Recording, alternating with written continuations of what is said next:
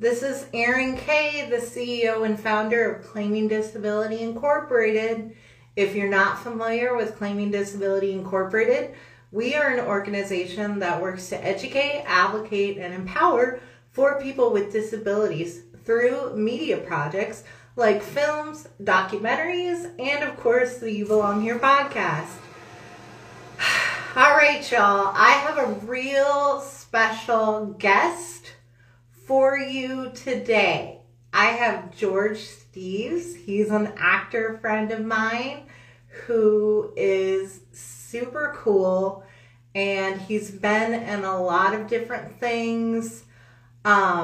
He has been on a lot of TV shows, and he is actually autistic. He's a queer autistic actor, and I'm just super excited to have him on today. And nobody's popping in, so I'm starting to think that this is taking a second. Okay, I was like, nobody's popping in, so I'm like nervous that it's not working. Thanks, y'all. But yeah, I have my friend joining me today for an interview. I'm having George Steeves on today. He's an actor. He's an autistic queer actor out here representing the disabled community in a real way.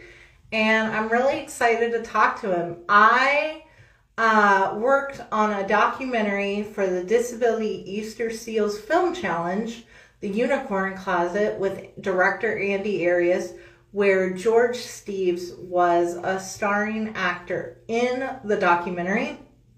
It's really fantastic. I think that documentary does a great job portraying LGBTQI voices in the disabled community. So George has joined us, and I'm going to let him in here. And Andy is really great. So hopefully George will send a request here so I can get him on, and then he'll be joining us. Like I said, George has been involved with a lot of different projects in Hollywood, and I'm just really excited to talk to an actually autistic person in the community representing us out here. I think he's really fantastic. I think George is cute as a button. I don't know if you've seen his modeling shots or anything like that, but he is pretty awesome. So hopefully he's going to join us here. I just sent the request. He will accept it. Taking us a minute here. Hey! Hey! I got worried for a second because there was kind of a little bit of a lapse going on here. But you've got lots of hearts going on. And you've got your friend Ronnie on that's saying he loves you. And we all love you. So, George, why don't you tell everybody a little bit about yourself, why you're an actor, and why you're out here representing the disabled community the way you are through media. 'Cause I just think it's a really important thing. You're doing really important stuff with your work. Well, it's actually kind of funny. In between acting jobs, I drive for Uber and Lyft. And a long time ago, I was giving an Uber ride to a tourist, and she asked me, "Why are you an actor?" And I took a minute to really think about it. And then I just said, well, because I have autism. And if it wasn't for movies and television, I wouldn't have even started talking in the first place. Yeah. So, I mean, I don't know about you, but when I was growing up, now not to date myself, y'all, but I'm 32 years old. I'm out here being open with my side part and my skinny jeans, okay, y'all? But I didn't grow up with good disabled representation in movies. You know, even the actor from Glee, I got so excited about him being in a wheelchair because I use a walker. and I have cerebral palsy. And then I find out that he's not even disabled. And my heart just broke, and I didn't have that kind of representation growing up. And I was always so confused because I felt like the kinds of representation we had were kind of like these sad narratives of disability. And I'm just like, Right. that's not how disability is. It's kind of a spectrum, kind of like autism. Like, Yeah. there's good moments and there's not so good moments. So, yeah, so yeah, and a lot of actors they do side hustles like that. I mean, what are some projects that you're currently involved in or you've done? And have you really been able to kind of showcase, I don't want to, showcase is probably the wrong word, but portray your autism in a realistic way? Well, I've been blessed to have a very good agent. Shout out to Gail Williamson at KMR. She's been my agent since 2017. And I was recently a guest star on NCIS Los Angeles. My episode Woo! in season 11, it's called Human Resources. And I also did a film called Penciltown, which has now been changed to Saving Paradise. And we have a buyer. Somebody bought the movie. And we have a release date. It's scheduled for the third quarter of 2021. Wow, that is really cool. What's it like? This is something I wanted to ask our mutual friend, Berton Banks. He's an actor with autism that also is queer and African American working. What's it like to work as an actor during the coronavirus? Like, what is Well, it even like? What does a day look like in the life of George Steeves, the actor, coronavirus? Like, Well, I actually, unfortunately, I haven't been the most blessed in terms of I haven't worked since 2019 because the movie wrapped right before the coronavirus happened. So I've had auditions during the pandemic. Every audition I had was self-taped. I hadn't had a single in-person audition in 2020. So I haven't been blessed to work, but luckily, thanks to doing NCIS, before the pandemic, I I still get residuals, so that's a nice perk. And when I did work as an actor, whether it was on Saving Paradise or NCIS, I have to say, when you're living your childhood dream and being in front of the camera and being on television, there's no greater euphoria than that for me.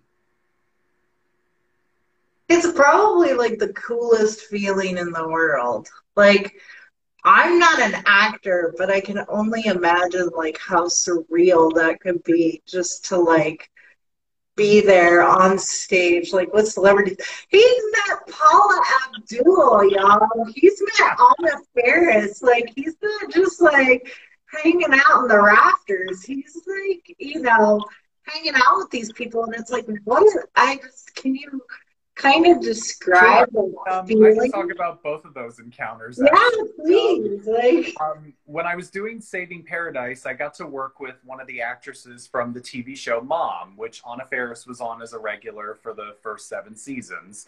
They're currently in their 8th season now. Sadly, they're ending.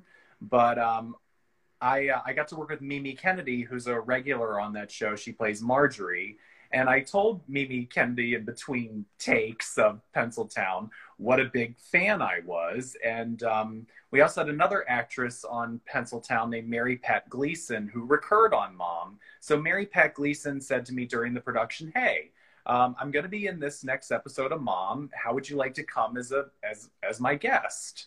So me and Mark, another actor from the movie, we got to go as VIP guests, and we got to go down to the soundstage after the show was done, and I got to meet Anna Faris and take a picture with her. I geeked out over a movie that I think it surprised her because I don't think she gets that movie as much as other things that she's done. Like, obviously, people want to talk about Scary Movie, of course, which I love. But for me, my personal favorite movie of hers is a movie called Just Friends, which yes. I I geeked out over Just Friends because I Oh, thought I the work love in that that movie movie. was Thank you for brilliant. saying that. Everybody forgets about that movie. Like Ryan Reynolds, and she's so funny in it. And I'm just like, oh, I love her. I kind of feel really bad because, like, she's so kind of overshadowed now by Chris Pratt because they were married and dating and stuff like that. And I'm like, Anna Faris is really funny. Like, I want her to kind of, have this Oh, I'm sure she will. I resurgence. mean, she did decide to leave Mom after 7 seasons and not come back for the eighth season, but she said I'm looking to pursue other opportunities. So I'm sure she's got some great things coming. She Yeah. is a very nice, kind, funny, and very talented woman. So I don't think we've seen the last of Anna, not even close. So That's super exciting. And with Paula Abdul, were you just kind of hanging out and she well, was there? for Paula Abdul, that's another story. My friend Percy was in her residency show in Vegas. He was playing MC Scat Cat from the Opposites Attract video. So they hired a stand-up comedian to basically play MC Scat Cat on stage. And Percy wanted me to wait for the show to end. That way we could hang out together. So I had a seat way up in the rafters in the balcony. So what I did was after the show was done, I came down and I waited, and there were all these VIP people who had paid to get a picture with Paula, and I wasn't one of them, but I ended up making friends with some of the VIP people, and I was like, oh, I'm just waiting. My friend Percy was in the show. He was the MC Scat Cat. He's going to come out in a minute. I'm just waiting for him, but nobody kicked me out, so I got to get in the line and actually get a picture with Paula. Yeah. So that was something I kind of lucked into. And then I've met two of the American Idol finalists. So I got to say when I was right next to her, two of my friends were on American Idol, Michaela Gordon and David Hernandez. So and my friend was in the show. My friend's the NC Scat Cat. So that was a really cool opportunity, and it was a nice full circle moment because I'm also a singer. I auditioned for American Idol 9 times, and I never got on the show. So it was, 9 times, you said? yeah, yeah, 9 times. It's not what it looks like on TV. It's not like you just go to the audition and bam, you meet Simon, Paula, and Randy. There's a lot of preliminary auditions where they really weed out what they want and what they're looking for. And you have to keep in mind, it's not about talent per se. It's about casting a reality, television show. Right. So they look at people and go, oh, we already have 8 guys who are just like him, or we already have 8 girls who are just like her, so we can't pass her through or him through. But so that was like a nice full circle moment. Like, okay, I may have never gotten on American Idol, but I still got to meet Paula Abdul. Yeah. Well, and that's so odd to me because to me, a not to say you're a character, but a reality TV star like you, who has autism, who identifies as queer, who is disabled, I would be like, George Steeves.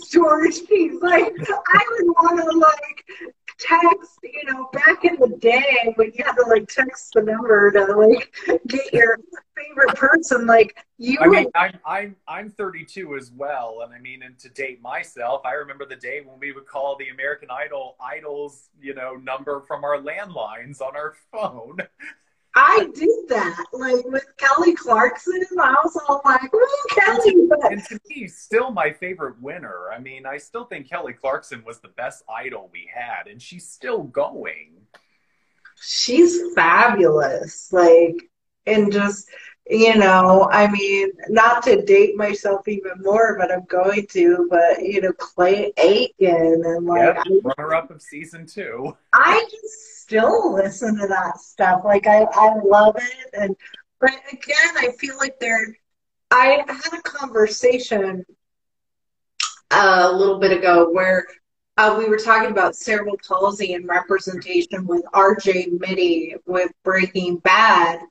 And I had a guest on who said that he, had auditioned for a reality show, and essentially they told the guest, or they told him that he wasn't the right fit. And I'm like, was that because of your disability? I mean, is that a real reality when they're casting reality TV? I mean, like Well, when I think of like reality TV, I think of like the real world, which is like so old, right? But, like, unfortunately, with reality shows like American Idol and The Voice, there's a lot of factors that go into it. It's not just about who has the best singing voice. It's about a lot of things. It's about your look. It's about how you sound, what they're looking for. So it's a lot of factors that go into it.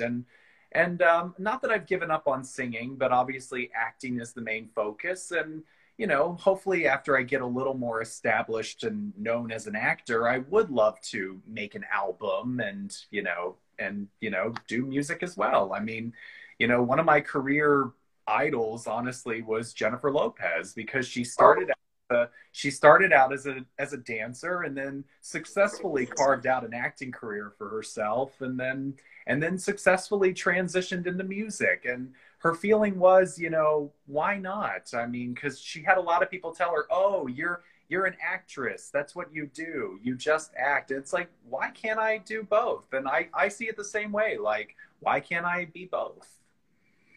you can. Like, I would love, you'd have a singing career, maybe a dancing career. I know you do like drag shows and stuff, and I'm like, If that's you want to, what you I'll do. dance. I'll dance if you want to laugh. I'm very Elaine from Seinfeld, but that's why I did my one man show actually a couple of years ago called Magic 8 Ball: My Life with Asperger's, and that show is available to watch on my IMDb page. You just go on George Steeves on IMDb.com, and I have two video clips there. One is my actor's reel, which has my NCIS Los Angeles scenes, and the other one is Magic 8 Ball: My Life with Asperger's. They're both on my IMDb page. And for Magic 8 Ball, the whole 1 hour show is on there, and you laugh, you cry, you learn a lot about Asperger's. And I talk about American Idol, and I also sing in my show. So I did my one man show as a way to show people what I could do. I can sing, I can act, I can be funny, I can tell jokes, I can tell stories. And it all came from just watching an episode of Oprah's Masterclass, where one of my other idols, Whoopi Goldberg, had talked about putting together her one woman show. And I was like, well, maybe I should do a one man show. And so that's how Magic 8 Ball began. And I started writing it in 2016, and it already premiered at the 2017 Hollywood Fringe. I've done it in Edinburgh and Scotland. I've done it in New York City. It's won 5 awards, and Wow. it's definitely my life's work. All went into that show. Why? I know when I was looking on your IMDb page, I saw that, and why is it called Magic 8 Ball? Is there some special significance there? Well, I was working on music at the time. I was working with a producer named Steven Rivera, and I wrote a song called Magic 8 Ball: That's My Life. And I had released a music video. I have since taken it down just because it was country, and I'm not looking to pursue country music anymore. I like country music, You're but so funny. You're just like, I don't want to do country. well, it's just I gave country a try, and I like country music. I lived in Virginia for 10 years. I grew up on country music in the 90s. Oh, me too. I Tim McGraw, Shania Twain. But anyways, I so like, much Willie Nelson. I'm from the Midwest, y'all. oh Like, yeah, I like country music, but I didn't like it enough to pursue it. So I took the video down, but the song was called Magic 8 Ball: That's My Life. So I had just released the video. So my mother was like, well, why don't you call it Magic 8 Ball, like your song? And then so from there, I was like, okay, that's an interesting idea. And then from there, I thought of the idea of, oh, why don't I tell my story with a Magic 8 Ball? And I'll shake a Magic 8 Ball on stage, and the audience will see the answer on the screen behind me of what the Magic 8 Ball says. And that transitions into another portion of the show. So the Magic 8 Ball ended up becoming kind of like the narrator to my show. That is so cool. Not to be super corny, but I'm going to be. But like, how do you muster like the bravery? Because like being an actor, like you're so out here. And guys, if you're not following George, you need to be because he's involved with a lot of different projects. He's doing a lot of cool things, and it's like, how are you? You're so confident. Like when I look at your headshots and things like that, like you're so confident. You're like, I belong here. I belong in Hollywood. And it's weird because when I think about disability in Hollywood, I still think as a community, we're still trying to find our place there. And it's like, what would you tell somebody who's disabled and would want to pursue acting? You know, like what kind of barriers have you come up against? Like how are you so brave out here? Like, you Well, know, because it's hard. it is really hard. And what I would say to anybody who wants to be in this industry is the key word is patience. You have to be in it for the long haul. If you're looking for an instant gratification, this is not going to be the industry for you. I moved here in 2008 to go to college at California Lutheran University. I didn't know a soul when I moved out here. I mean, I had the support of my parents. I have the best parents in the world who supported my dream because ever since I was a child, I was the child of the 90s who grew up on Nickelodeon and Disney Channel and MTV and Me too. VH1. I was like, I want to do that someday. I want to be on TV, whether it's acting or singing. I want to do it. And I never ever let that dream die. No matter how many people said, oh, find a backup plan. Oh, it's a tough business. Oh, it's this. I didn't let any of that deter me. And I got here in 2008 and I just started building from the ground up. I joined an acting class in 2009. I got headshots in 2010. I started self-submitting on Actors Access and LA Casting and Now Casting for student films and short films just so I could get a resume and I could get a reel and I could get experience. And I became eligible to join Screen Actors Guild in 2011 when I was Taft-Hart lead in a SAG New Media project. So when you're Taft-Hart lead, it means you don't have to get 3 vouchers. If you're doing extra work, it just means you booked a principal role in a SAG project. You're automatically invited to join Screen Actors Guild. So I just tell people, be prepared to do the work. Nothing is going to come easy. Like I said, I've been here since 2008. That's 12, almost 13 years. And I was just finally starting to work in 2019 after 11 years of being here. And there's always a way to make something happen if you want it badly enough. So, I mean, I did acting classes and I did improv classes at the Groundlings. And when I wasn't getting the success I wanted from either the acting class or the improv classes at the Groundlings, I found another way. I was like, okay, those didn't work. I'm not going to give up. I'm going to do a one-man show. And that became my ticket to get a better agent, to get in on better auditions, and to finally book roles, whether it's guest stars or the movie I did with Saving Paradise. I was third on the call sheet after the movie's 2 stars, William Moseley, who you might remember as Peter from the Chronicles of Narnia movies, and Johanna Brady, who was on a show called Quantico with Priyanka Chopra. So that was really cool to be third on the call sheet after those 2 actors, and it's like, wow. Yeah. And this was my first movie. So I mean, I tell people the key is don't give up and be prepared to do the work. And you can't be in it to want to be rich. You can't be in it to want to be a star. You have to be in it because you love it. And I love acting. It is my way of connecting with the world as a human on the autism spectrum. That was so beautiful. Through acting, I learned about empathy and putting yourself in somebody else's shoes, because sadly, You know, we tend to keep to ourselves as people on the autism spectrum. We tend to be introverts, but being an actor, it forces you to put yourself into somebody else's shoes. And you really understand empathy, and you really understand what other people are going through. And in my case, I understand what my characters are going through because I'm in their shoes when I walk on a set. It's their story I'm telling, not mine. I'm just there to be the vessel to tell this character's story. Right. And before the call or before this live, and guys, we'll get to your questions here. I see ya.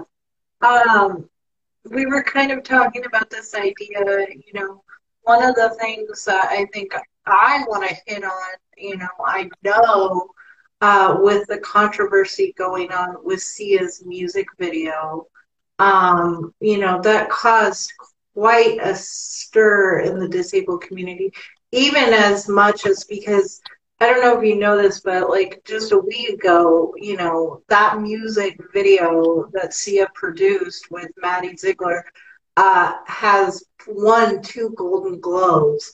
And I guess the issue from the disabled community is, our voices even being heard because before that video dropped, there was a lot of controversy of Maddie is not an autistic person. Like, she should not be in this role.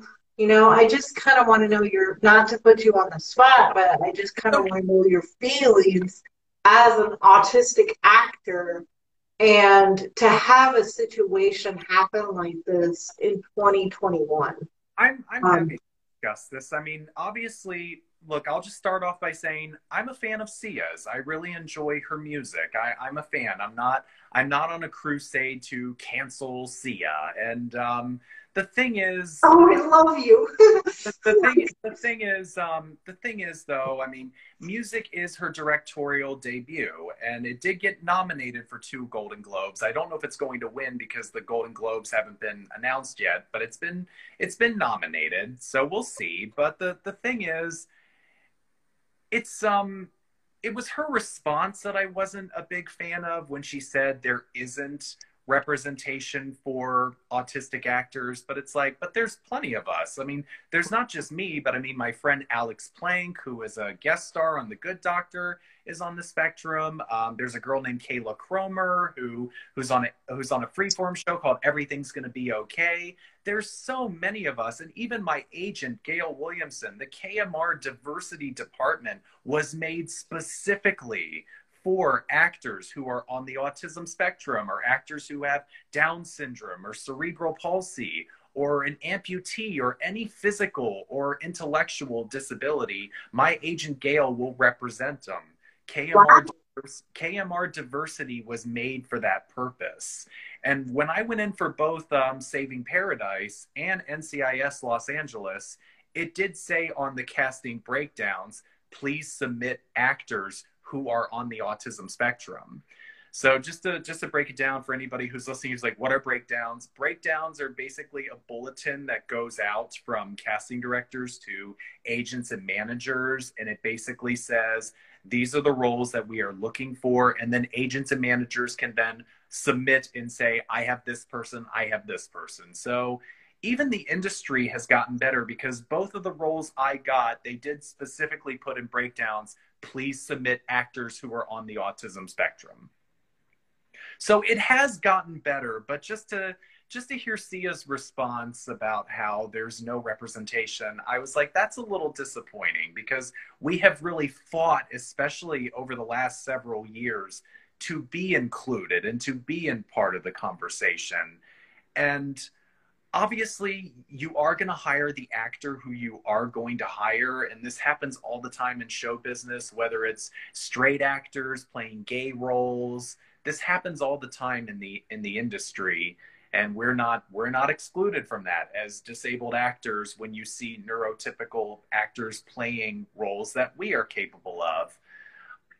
But I just want to say that I'm glad that if there's one positive that came out of this, at least it's shown a light on all of this to go, no, what Sia said was not true. There is representation. We are here. Please get to know each and every one of us. Yes, and I was so confused because I'm also, guys, I've been listening to Sia's music for a long time. I'm a huge fan, and I was so baffled to hear this kind of Twitter response that she had to the autistic community. That was one, there's not enough autistic representation, which isn't accurate.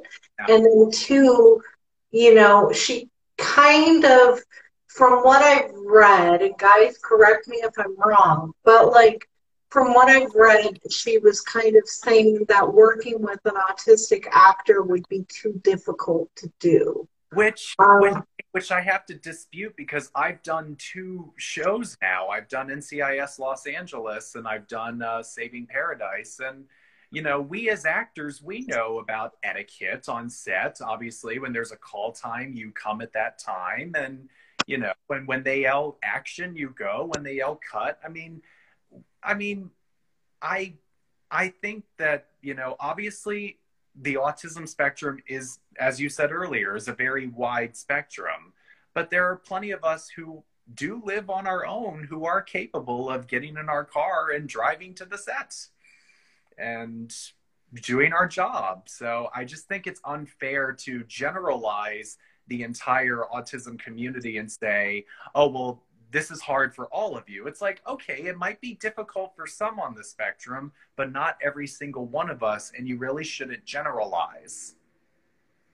And, yes. Oh and my then, God. and Your response is getting so many hearts. And I couldn't agree more. It's this mass generalization of our community that I think is the most disheartening thing. And again, I continue. I mean, not to call out Freddie Highmore, but I'm going to because I'm a huge fan of Bates Motel. Like I watched that like it was going out of style. But like when he was cast in The Good Doctor, I was so confused because I'm like, I knew you. Like there's so many people like you and our friend Bertrand and like people in the industry that could have been cast that weren't even considered because they already had an able-bodied person in mind. And my concern, because I think one of the, or at least one of the arguments that I've heard on sets is that, well, you can have somebody kind of teach, the actor, like Bryan Cranston, you can teach Bryan Cranston how to be a quadriplegic. But it's really interesting because when I was talking to Tatiana Lee in our last interview, she's like, they don't know how to move like disabled people. And I'm like, exactly. Like, I feel like, because, like, even with RJ Mitty with Breaking Bad, he was kind of exaggerating his disability. He doesn't actually walk that way, he doesn't actually use a mobility aid. And I'm like, exactly. I think there needs to be diverse representation of disability because I use a walker. Not all disabled people who have physical disabilities use manual wheelchairs or power chairs. That's not represented in our culture, and we need to do a better job of like understanding disability as a spectrum. It's not, just because you're quadriplegic doesn't mean you can't move your legs. And we watch movies to mirror real life. And the concern is when somebody sees a movie like Me Before You, where the disabled character is saying, I want to kill myself because I don't want to be a burden to my able-bodied partner, that's telling able-bodied people that that's okay when that's not reality. yeah, I didn't understand the controversy around Me Before You, but then because I have friends that are in wheelchairs and then they broke it down to me and I was like, that's really messed up. I mean, the message you're basically saying is that it's okay to eliminate your own life so you're not a burden. And it's like, that's really not a good message you want to send to any kind of person watching that. So I understand that completely. And obviously, the reason why I'm proud to represent the disabled community is that I want to be a voice that says we are able. Yes, we do have our issues, we do have our struggles, and we do have our triumphs and trials and tribulations like any other human being does, but we can also have our triumphs if we are given the opportunity to have them.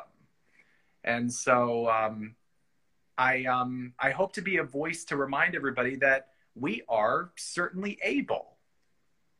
Yes. What kind of accommodations have you needed on sets that you've worked on? I recently found out, guys, this is a piece of information I did not know until I talked to Tatiana Berton and Andy, but sets do not have to be ADA compliant because I'm going to try to remember the reason, but the reason is because it's a personalized set and the director is crafting it. I don't know. Maybe George, you can kind of explain it better, but it's not ADA compliant for whatever reason. Um, so what kind of have you ever needed accommodations on set or I, anything like that? I personally myself don't need any accommodations. Just give me the address. I will get in my car. I will go. I will be there on time. I will be, ready to go to hair. I don't need any kind of specific accommodations. Now, I do have friends who do have service dogs, so I'm sure that service dogs can stay in the actor's trailer, and or there can be a place where a service dog can go to sit, during takes. But me myself personally, I don't need any accommodations. At the end of the day, I am just happy to be there. George, you're so awesome. So with the roles that you've done, guys, he's been on NCIS. He's a big freaking deal. Like, so your agent is representing you as an actor with a disability. Have you had to, do you feel like the roles that you play have been like positive portrayals of disability and not really kind of playing into that sad narrative where we're miserable and we hate our lives and all that stuff? Um, it's actually interesting you say that because I'm really proud of both of the roles that I've played. I can't wait for Saving Paradise to come out because I really hope people watch it and I really hope it resonates with people because what I loved about being a part of Saving Paradise was it's not political. It's and obviously in a time where we have such ugly division and civil unrest in our country. What I love about Saving Paradise is it's about a small town in rural Pennsylvania, coincidentally, because that's where I'm from, and and it's about a pencil factory that's in danger of closing. So a community, a group of pencil factory workers in a small town come together to try to save the pencil factory, and it reminds us of the greatest element of our humanity, which is yes, we can put our ego aside. Yes, we can come together for something that's bigger than you or me. It's something that's bigger than all of us. And I just really hope that that message will resonate with people. And the character I played, Walter Wilson, was a character who had endless knowledge about pencils. Like I had so many monologues and lines in the movie where I had to recite these facts about pencils. And so I was like, okay, my character is very passionate about pencils and he consumes I say my character is similar to me, just swap my love for music, movies, and television for pencils. And, you have the difference between me and the character I'm playing. And also what I love about Walter is that he goes through an incredible journey, an incredible arc. And I had such respect for Walter's courage that I, as an actor, just wanted to play the role with as much grace and integrity and dignity that I possibly could because I really respected the character I was playing. And the character I played in NCIS Los Angeles, his name was Isaac. He helps Kenzie and Deeks, played by the lovely Eric Christian Olsen and Daniela Rua. He helps Oh, them. God. He helps them solve a crime because he saw the license plate, he memorized it, and he wrote it down. He wrote it down he wrote it down on the ground in rocks. He wrote down the license plate number because he had it committed to memory. So he helped them solve the crime. I'd be more than happy to come back to NCIS Los Angeles to help them solve more crimes. You hear that, NCIS? I'm going to tag them. Like, you need to have... I'd be more than happy to come back and help them solve more crimes. So there hasn't been any character that I've played that has, that has portrayed a negative stereotype. And I'm very proud of that. I'm very proud that I've never had to compromise my integrity or what I personally believe to play something that would be negative depiction of people with autism. You talk about your character Walter, and his undying love for pencils, which I have to see this movie now. So please send me the link to Save Me Paradise because I want to watch it. I will. I recently signed some paperwork and I asked the producer, Bethany, I was like, who bought it? And they're still in the middle of, negotiations and contracts and legality. So I can't say the official release date or what it's going to be on. But, it is coming out in the third quarter of 2021. And I really hope people enjoy this movie because, as I said, it's a beautiful human story. And that's what we really need more of in these really difficult political times that we're currently facing as a country. Absolutely. And like with your characters, you're talking about like your character had to commit to memory, in rocks like a clue. Would you say that like the characters that you played, do they mirror your disability with autism correctly, or have you kind of had to exaggerate your symptoms or think about it in a different way, or like, how close is it to the mark in terms of the writing, to an autistic person? An autistic person watching this, would they be able to say, yeah, that's how an autistic person is? Like, well, obviously, as I explained earlier, the autism spectrum is a very wide spectrum, and I'm very fortunate. I'm very blessed to be high functioning. I had a mother who was very hands-on, and she made sure that I was given social training and social cues. My mother was very, very hands-on to make sure that I was going to walk through this world and that I was going to walk through on my own 2 feet. However, there are certain things like stimming, like self-stimulations, like motions that you can do with your hands.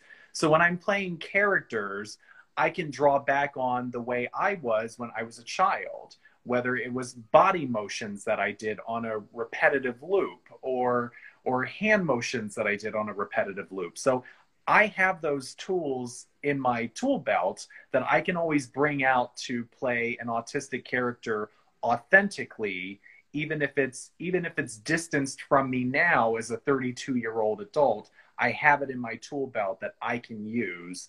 Like, obviously, if I'm playing a character on the spectrum, my character might have trouble with eye contact. So I will look for a specific place to look at William that might not be his eyes, but I will always find specific behaviors in my character that are drawn from my own personal experiences. Or I was in a class with children that weren't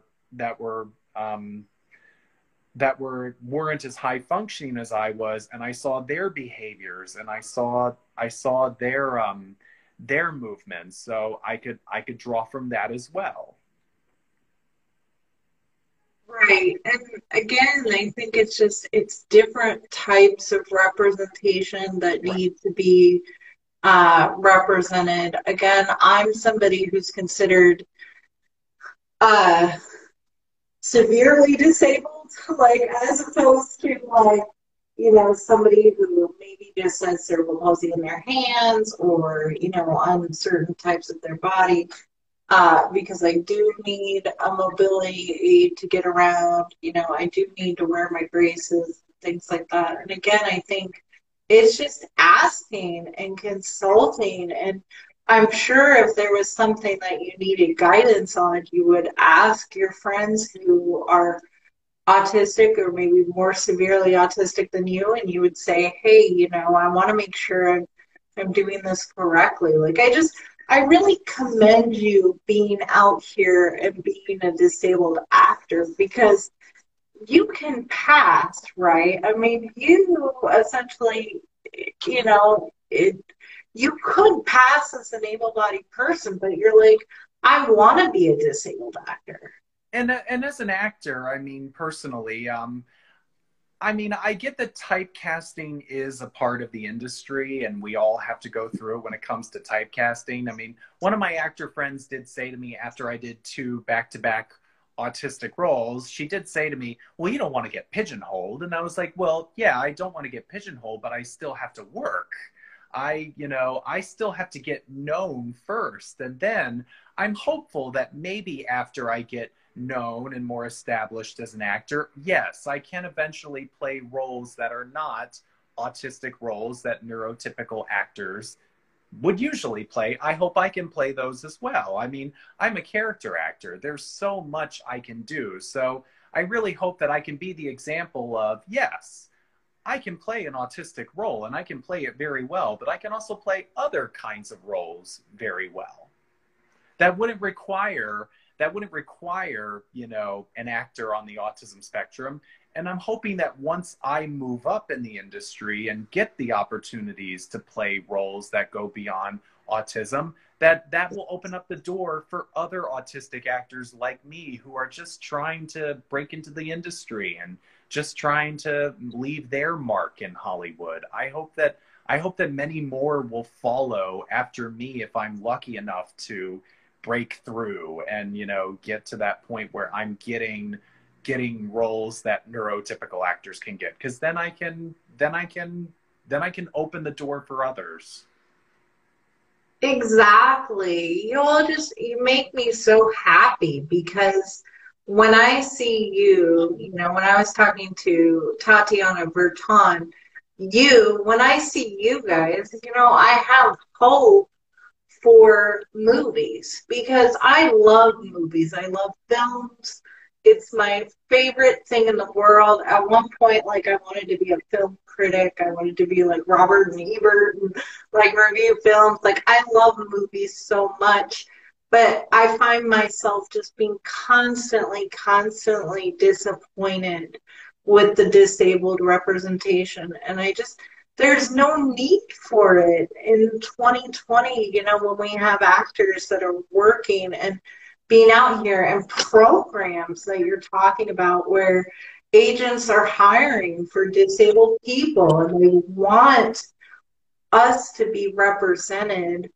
Another thing that's really an interesting layer that I think is really interesting, that you're also gay and you identify as gay. And we were kind of talking before, this idea of, because like recently there's been some controversy, right? Because John Krasinski from The Office was like playing a gay character on SNL, and he kissed somebody, he kissed Pete Davidson, and it's like, again, like, why couldn't they have hired actual gay people to do that skit? What are kind of your thoughts on that? And, if a person needs to be gay or straight to represent. Well, I mean, also happy to put on the queer hat for the moment. I identify as queer. I want to be like that, but like, it's all in the package and it's fabulous. But and happy to put on that hat for a moment. But that's a whole different argument, because the argument that's also made is, yes, obviously gay actors should get hired more to play gay roles, but also they say on the other side of that argument, oh, well, gay actors can't play straight. And I like to dispute that because the character I played in Saving Paradise was straight. He had a female love interest, and that was part of my character's story. So I get that actors want to play roles that are apart from them because, I mean, obviously, I'm a character actor. I would love to play a serial killer, but I'm not a killer in my real life. So I I love that answer. I'm going to click that. so I get the point. I get the point that actors do want to play something that isn't themselves. I get that. And look, and I don't want to stop Colin Firth and Stanley Tucci from playing the roles that they desire to play as actors. But then my solution would be, then let's make sure we have even more gay content where more gay actors can get an opportunity to shine. Let's have more content then, not less content. And let's even the playing field. I like that Neil Patrick Harris is a gay actor who plays straight roles. Let's have, and Matt Bomer is a gay actor who plays straight roles. Let's have even more of that. I mean, my feeling is we don't have to ban actors from playing certain roles. Let's just have more creation. Let's have more stories to tell. And the beauty is, I was watching an interview recently with Reese Witherspoon where she was talking about diversity and inclusion. And the beauty about today's industry is that when it comes to streaming services, you now have data that proves it, that people want more stories told that are more diverse. And whether it's LGBTQ or people of color, there is more stories that people want to see. And now there's data that proves it instead of just a movie studio guessing what people want to see. Because before streaming services were a thing, it was just a bunch of suits in movie studios guessing what people would want to see. But now we have data, we have numbers that prove it. And so my feeling is, as an actor, whether you're in my position or Reese Witherspoon's position or Regina King's position, doesn't matter what position you're in, it is our mission in Hollywood to leave this industry a better place than the way we found it.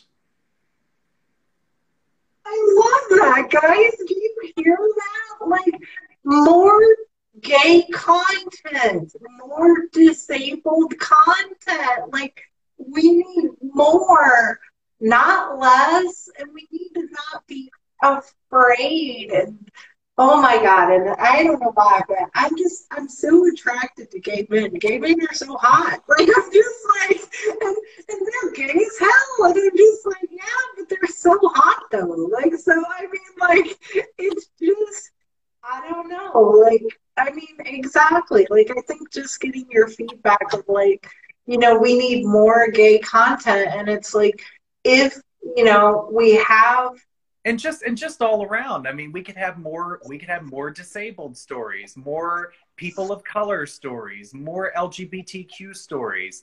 I mean, the beauty with having streaming services now is that everything is now in abundance, and who knows when traditional movie theaters are going to come back. But I feel like in Hollywood there's room for everybody, and there's room for every story to be told. And like I said, I don't want to ban actors and say, oh, well, only this can play this and only that can play that. I feel like if you're an actor and if you want to play it, you should be given the opportunity to play it if that's what you want to play. But let's just make sure that we have more room for everybody. That way everybody has a chance to tell their story. The only thing, and again, I think it's like you're saying, like, these are two separate issues, right? Because Right. you think in the disabled community, what happens is they at least need somebody like studios. Are you listening, Fox? CBS, ABC, y'all need to have somebody like George Steeves doing consultation on how an autistic actor should be played. But ultimately, hire an autistic actor.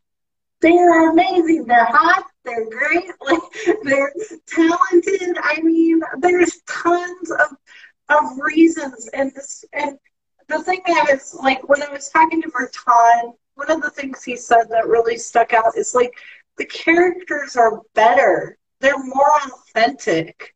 There's like a grit to it or something. You know, it's like just give us a chance. Like Well, I mean, it's that was a very it's interesting you say that because one of the sweetest things that ever got told to me on the set of Saving Paradise when we were shooting it, it was cast by Beth Holmes at Beth Holmes Casting. I my first audition for Saving Paradise was a self-tape audition, and then I got the call back in person, and that was when I got to meet the director and the screenwriter and the producers, and that was when I got to meet everybody. And Beth Holmes was the casting director, and she came to set one day, and I was shooting one of my scenes, and she came over after I was done and said that was some of the most authentic acting I had ever seen.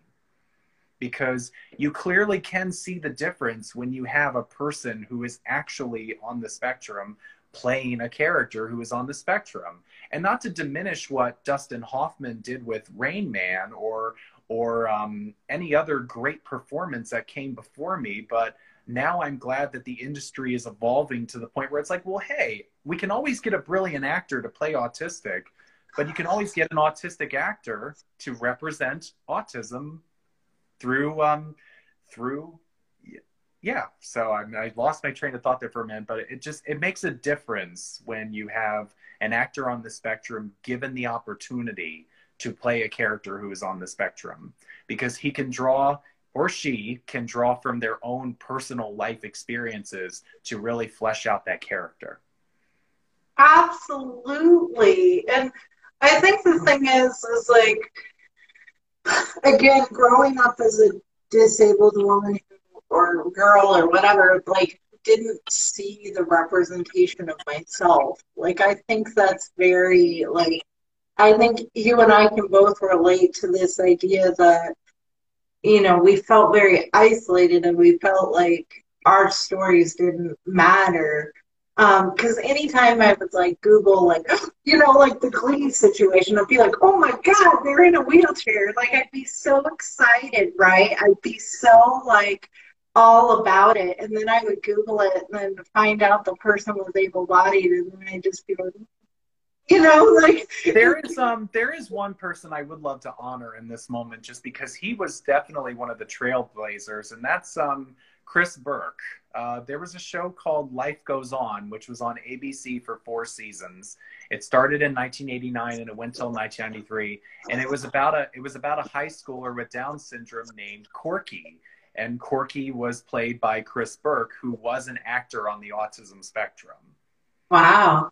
Oh, sorry, an actor with Down syndrome. So it was great to see that for a brief moment in time. I just, I hope we can have more of that, because Life Goes On only aired from 1989 to 1993. And then after that, there wasn't another show about a kid with Down syndrome. So I'm hoping that we can see more of that as we proceed and not less, because I will always revere Chris Burke because he was one of the trailblazers. He was the first actor with Down syndrome to have his own show on primetime television that he was the headliner of, and Patti LuPone played his mother, and it was a wonderful show. So it definitely has been there, just not as much there as you or I would have liked. Yeah, and I'm glad that you brought that up because I'll have to, you know, look that up. But again, you know, kudos to all the people out there. Kudos to George Steeves first and foremost. Kudos to Tatiana Lee. Kudos to Bertolt Banks. Kudos to Jamie Brewster, Yes. who is on American Horror Story, and I think she is absolutely fabulous. Kudos to Micah Fowler. Kudos to RJ Mitty. Kudos to the people who are out there representing us the best that they can. And I think the thing with Speechless, and again, I get sad because it's like I was like, Oh, Speechless is so I got to meet Mika at an event last year before everything shut down. good. So Really?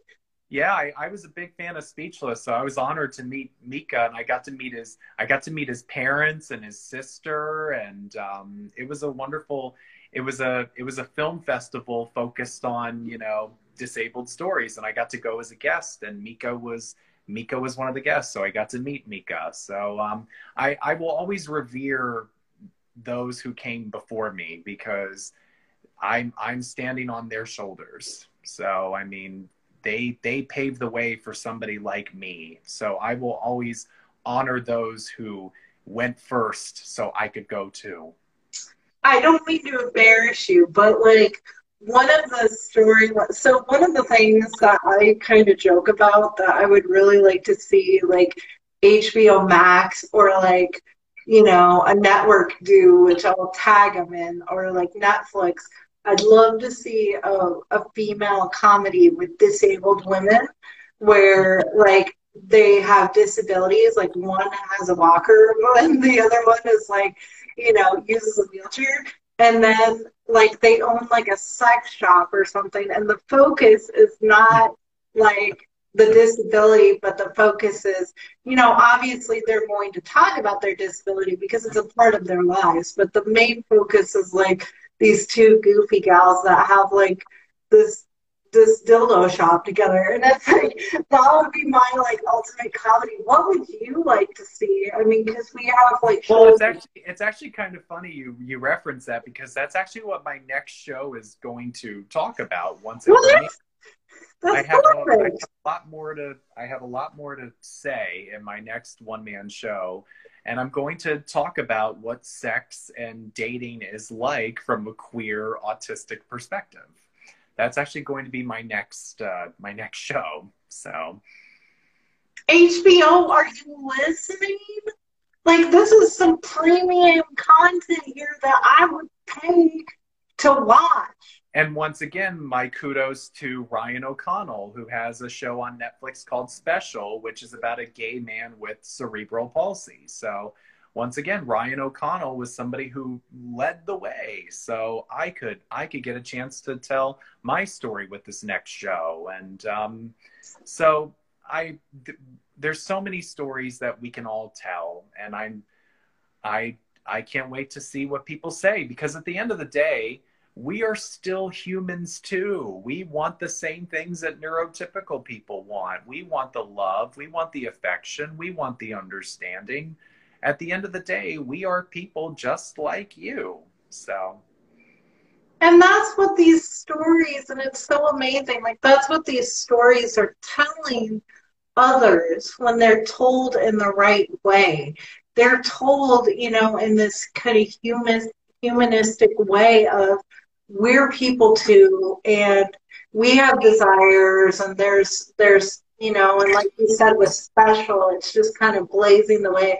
And I would love to see a special with you, like, on Netflix where it's like a story of somebody with Asperger's or somebody, with a different type of autism, and just knowing that, because I think another thing that people kind of get confused is they think if you have a disability, you know about all types of disabilities, and that's not true. I want to learn about disabilities too and how we navigate the world and things. And I think, as with Neil DeMarco, there was a lot of controversy about that reality show that he put together called Death University, but kind of this culture that I never even realized existed within the deaf community, where there's kind of like these like turf wars, and like this person's not as deaf as I am and stuff like that. And I'm just like, dang, I didn't even know this stuff was real, but it makes sense. Like, and again, he's an actor slash model that has, that is deaf and represents the deaf community. So not only is he writing it, like you're writing with your one-man show, but he's producing it and bringing in people with disabilities to do it. And yeah, I know we're coming up on an hour here. But guys, if you have any questions, let us know in the comments. And then my last question that I kind of like to round up with, like, how do you feel like you claim your disability, in Hollywood? Claiming disability, we don't think disabled is a bad word. it's on my shirt here, pretty disabled and powerful. Like, how do you feel like you're claiming your disability and kind of being out in the world and claiming it for Hollywood? Well, I'll say this, for 10 years, I never talked about being on the spectrum for 10 years in Hollywood. I tried to do the traditional way of making it in Hollywood. You join an acting class, you get an agent, you try to get a manager, you self-submit for auditions, and you try to build up your career the traditional Hollywood way of building up your career. The minute I started talking about my disability much more openly and putting together the one-man show, that was when things really started to take off for me. So the minute the advice that I would give to anybody is embrace your weird, embrace what makes you you, embrace what makes you different, because there's only going to be one you and there's never going to be another you ever again. So embrace you. So. Oh my God, yes, guys. Claim it. It's okay. And it's not a bad thing. And it sounds like your disability has really helped your career in a lot of ways. Absolutely. Absolutely. Guys, get George cast on a show I want to watch. I need more disabled, authentic characters in my life. Please, Netflix, if you're listening, Hulu, if you're listening, Ryan Murphy, if you're listening, DM George Steeves, because we need it. We need it desperately. And I just want to say thank you so much for being on the show today. And guys, look for clips. This was a really good conversation. It'll be, up here, and it'll be closed caption for y'all. Thank you so much for being with me today. Thank you for having me. It was such a pleasure. All right. Thank you so much, guys. Have a good Friday. Bye, everybody. Bye, George. Bye.